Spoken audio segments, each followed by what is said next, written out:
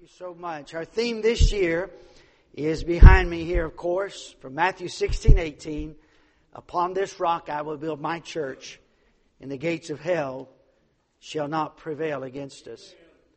That rock affords to us salvation, security, and stability. In Matthew chapter 7, we read in verse 24, "Therefore whosoever heareth these sayings of mine, and doeth them, I will liken him unto a wise man which built his house upon a rock." Verse 25, "And the rain descended, and the floods came, and the winds blew and beat upon that house, and it fell not, for it was founded upon a rock." God wants us to build our lives on the rock. Amen. Matthew chapter 16, very familiar verse to you. And verse number 18, Jesus is speaking to Peter. And Peter has just confessed, "Thou art the Christ, the Son of the living God." And Jesus says in verse 18, Matthew 16:18, "And I say also unto thee, that thou art Peter, and upon this rock I will build my church, and the gates of hell shall not prevail against it." Heavenly Father, for a few minutes, fill me with your power. Challenge our hearts that we might build our lives upon the rock. In Christ's name, amen. The first mention of this stone, as I have searched the Scriptures, is in the book of Genesis. God is speaking about Joseph. Jacob is on his deathbed, and he speaks to each of his sons on his deathbed. And he says some things about their life and also some things that are prophetic. But he says of Joseph, he said, a lot of arrows flew your way. But he said this. He said, the arms of God's hands, of his hands, Joseph's hands, were made strong by the hands of the mighty God of Jacob.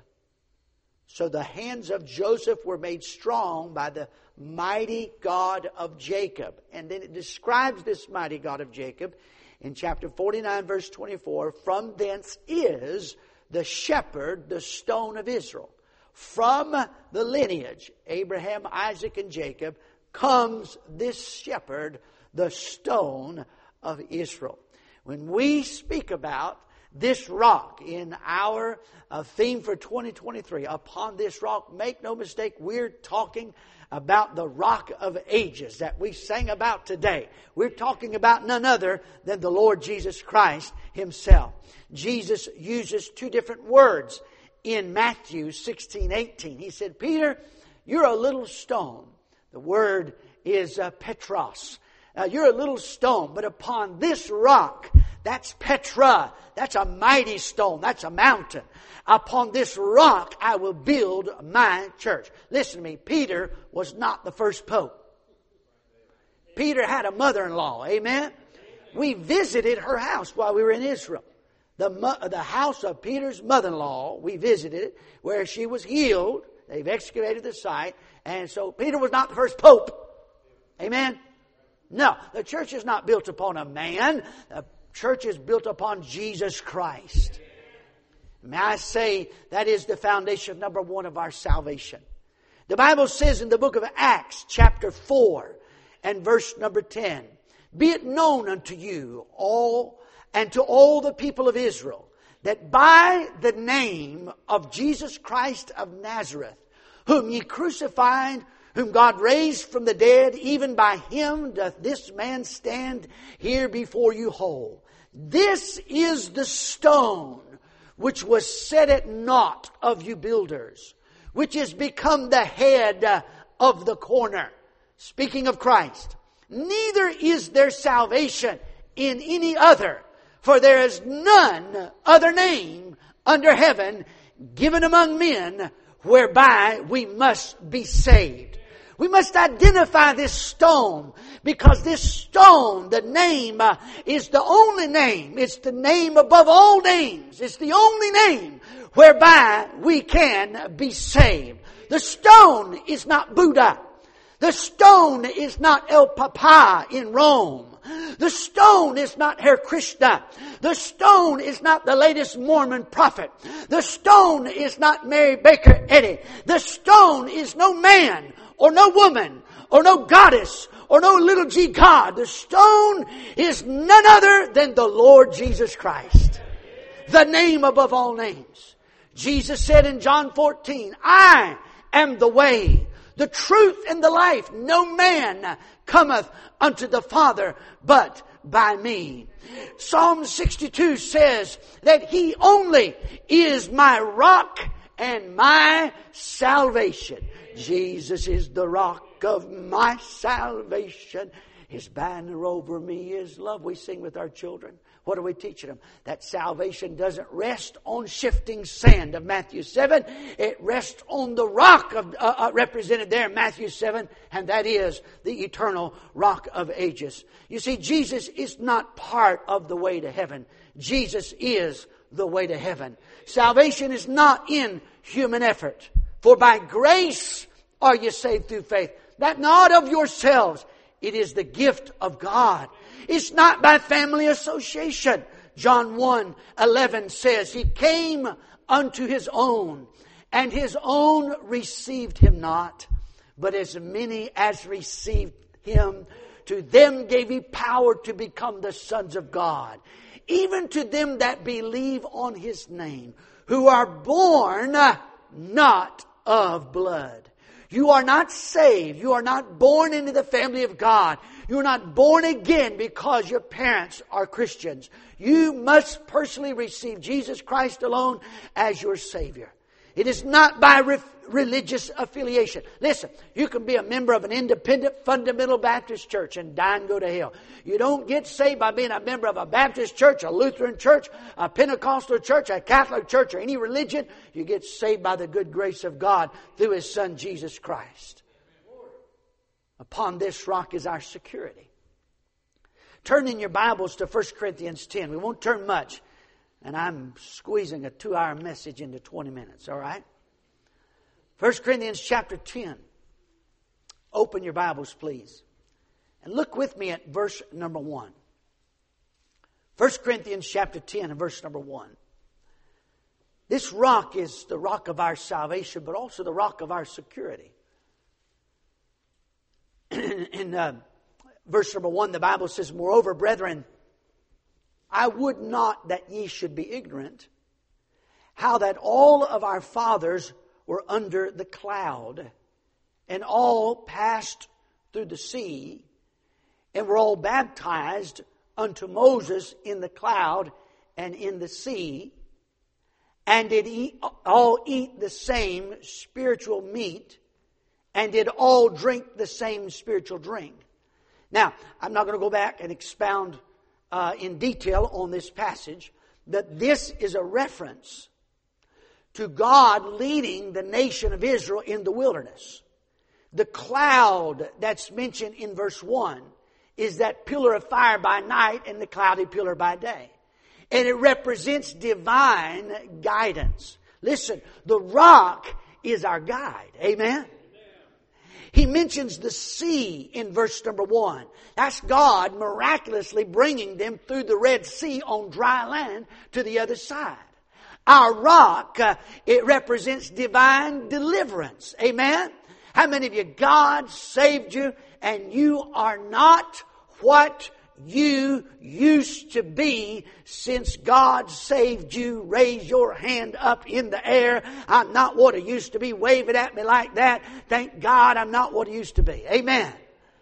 And then he says in verse 3, did all eat the same spiritual meat. That is an illustration. That's a reflection back to the manna in the wilderness of God feeding His people. And what He's saying is, He fed His people in the wilderness, and He'll provide for you, church at Corinth. He fed 2 or 3 million people when there was no food available except what I sent from heaven, and I'll do the same for you, church at Corinth.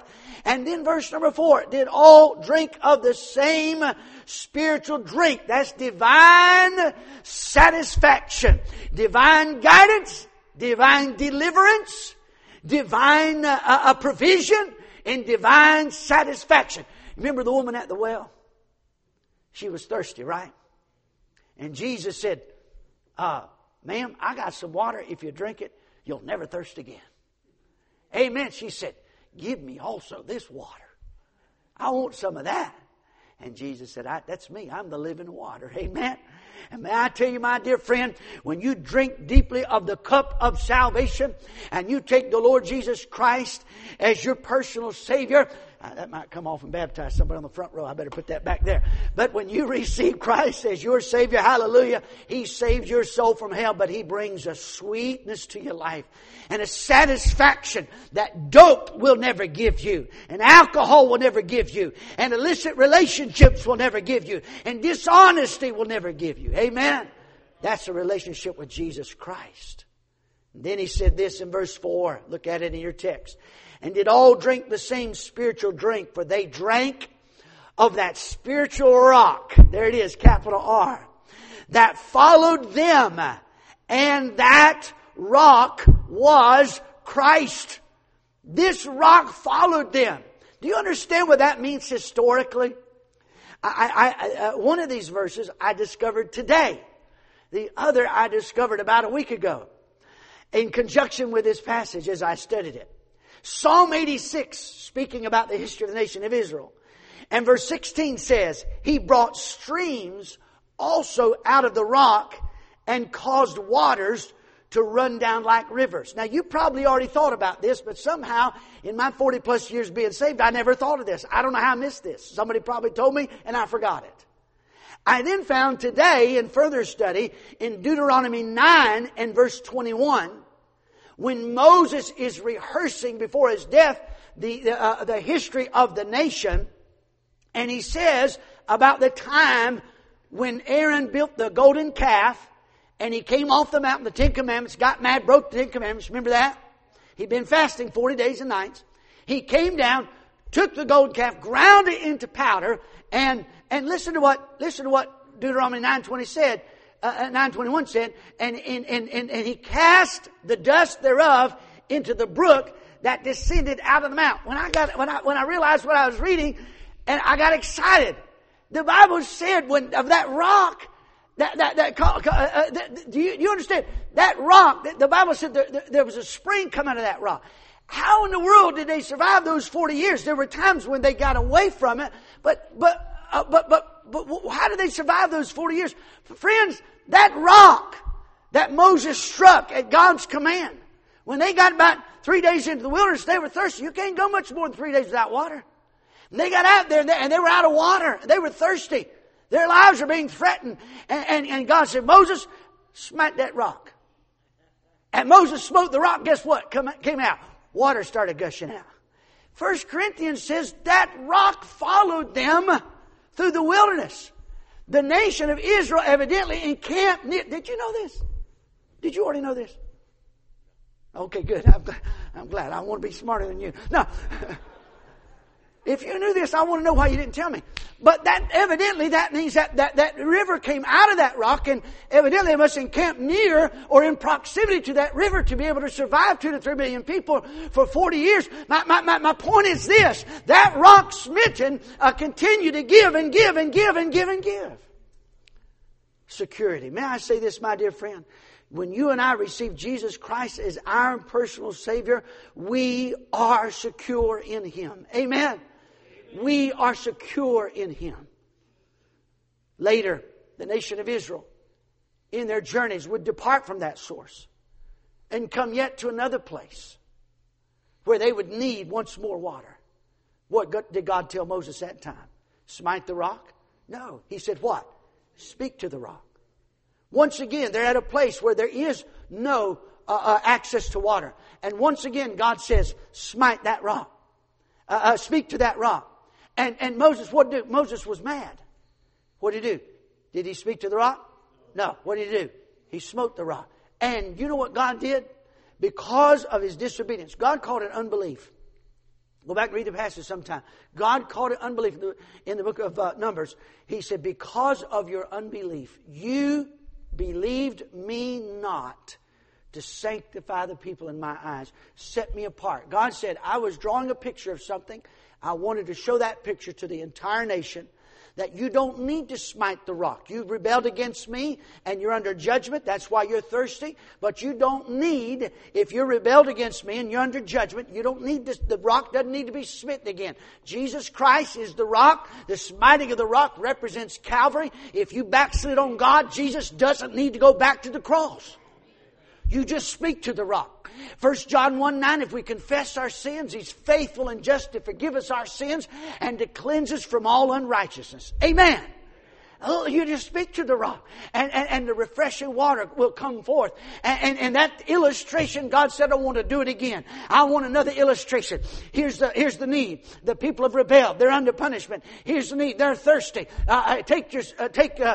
Stand before the people and speak to the rock. And God took it so seriously. He said, Moses, for that disobedience, and because you marred this picture, you did not give them a true picture of me, I'm going to keep you from going to the promised land. That seems harsh.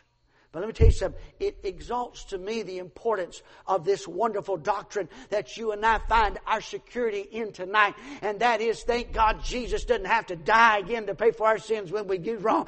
We just speak to Him and He is there to forgive us and to cleanse us. Amen. The last word is the word stability. The Bible tells us in Isaiah chapter 28, verse 16, Therefore thus saith the Lord God, Behold, I lay in Zion for a foundation of stone, a tried stone, a precious cornerstone, a sure foundation. In Psalm 118, verse number 22, the Bible says, The stone which the builders refused is become the headstone of the corner. This is the Lord's doing, and it is marvelous in our eyes.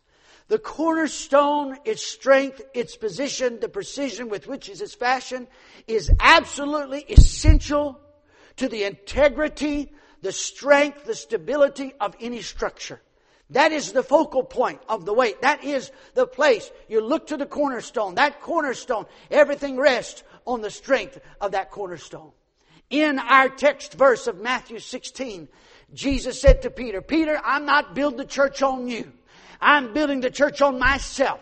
Jesus Christ is the stone cut out without hands, the rock of ages, the rock that followed them in the wilderness. Jesus Christ is the foundation upon which the church was built.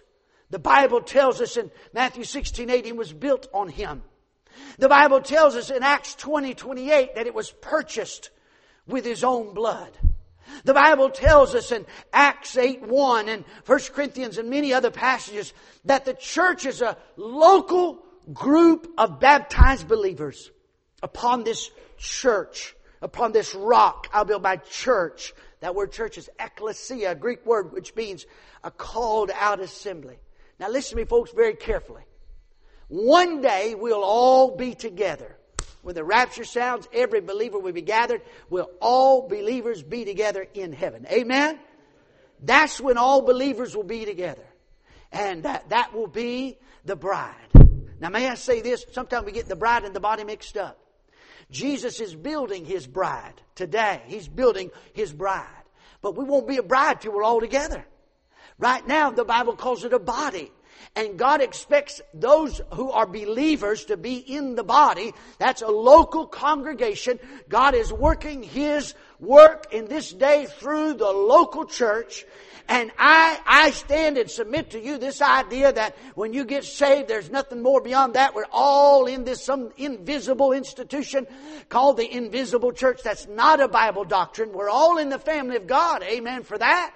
And we'll all be together one day at the rapture. But between now and then, God's still building His bride. And He wants believers to be in the local church.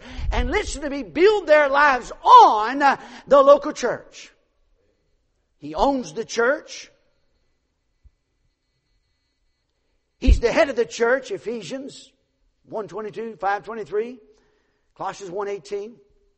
He gave Himself for the church, Ephesians 5. He cherishes the church, Ephesians 5.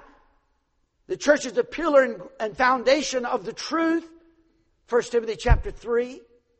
The church is where we get fed, Acts chapter 20, verse 28. Listen, I submit to you. Now listen to me carefully. I'm winding down. Are you ready?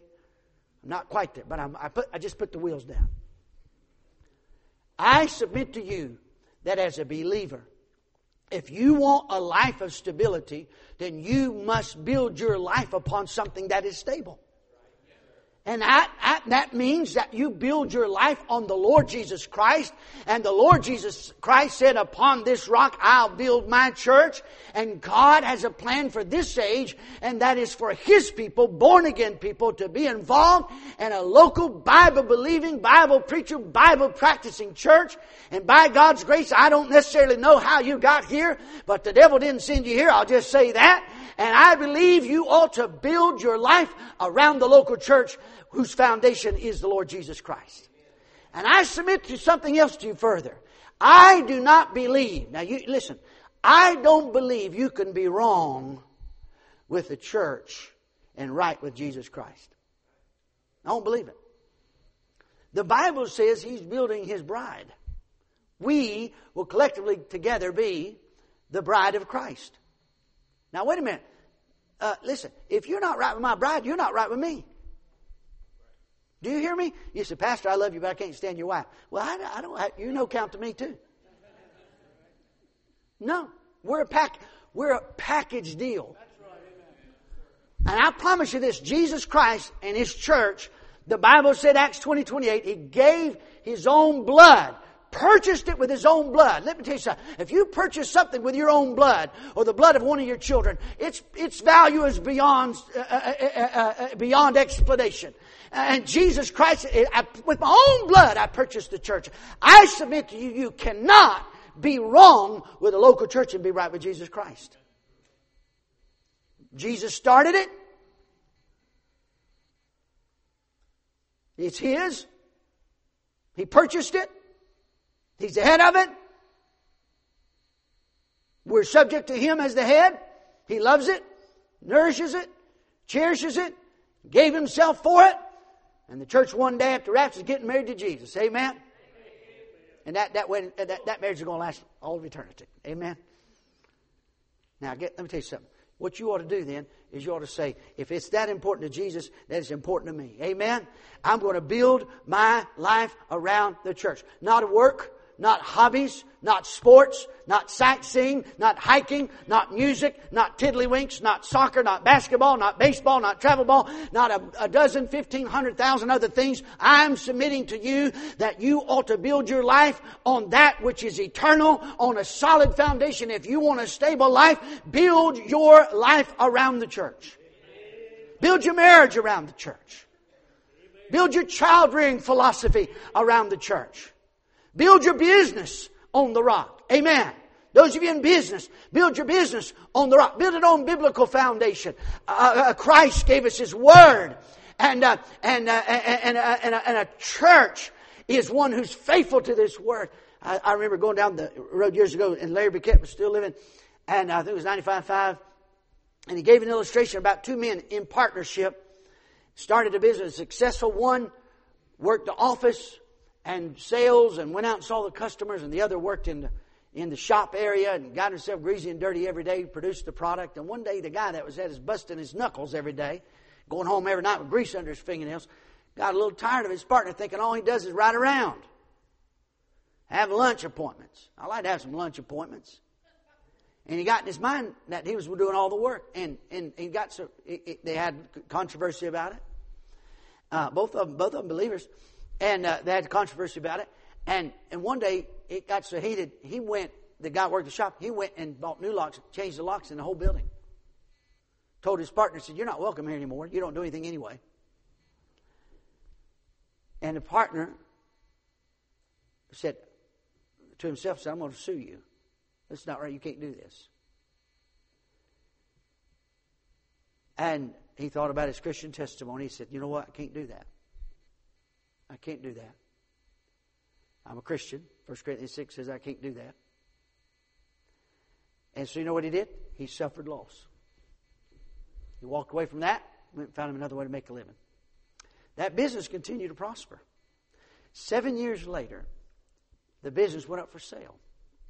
And the buyer began to inquire about how the business started and so forth. And began to learn more about the business. And he said, whatever happened to your former partner? He said, So he left. He said, I would like to contact him. The buyer contacted the former partner who had humbled himself and tried to follow the biblical pattern for having a business that's built on the truth. And he said, why'd you leave? He told him why he left. The buyer went back to the current owner. He said, here's my offer. I'm going to buy the business. But I have 2 qualifications in addition to what we've discussed. Number 1, you must pay your former partner for the last 7 years of lost wages. And number 2, you must split the selling price 50-50 between you and he. Now, can I tell you something? There is a God in heaven. Amen. Too many folks build their financial life around what is expedient, the pressures that are upon them. That's the mistake that Lot made when he went towards Sodom. That's the mistake that Ruth and Elimelech made when they left Bethlehem and went down to Moab. Listen, don't build your life around the best financial situation. Don't build your life around the best schools for your children. Don't build your life. Build your home, build your life, build your marriage, build your business, build your future on the local church. Amen. And that'll bring stability to your life. You young people that are here tonight, listen to me. You've been brought up in church. You're here on a Sunday night. Don't you turn 19 years old and now you're smarter than your mom and smarter than your dad, smarter than your Christian school teachers and smarter than your principal, smarter than your youth pastor, smarter than your pastor, and fall off the face of the earth. You say, by God's grace, I'm going to build my life on the local church. I'm going to do it. All over this land are those who walked away from a solid foundation that God gave them. Now you got to make up your mind. You say with that verse, on this rock. I'm so glad my salvation rests on the rock. Amen. It's not going anywhere. I'm glad my security rests on the rock. Amen. Listen, I want my life on the rock too. I want my family, my home, my children on the rock. Let's stand. Father, thank you for this sweet gift. You purchased it.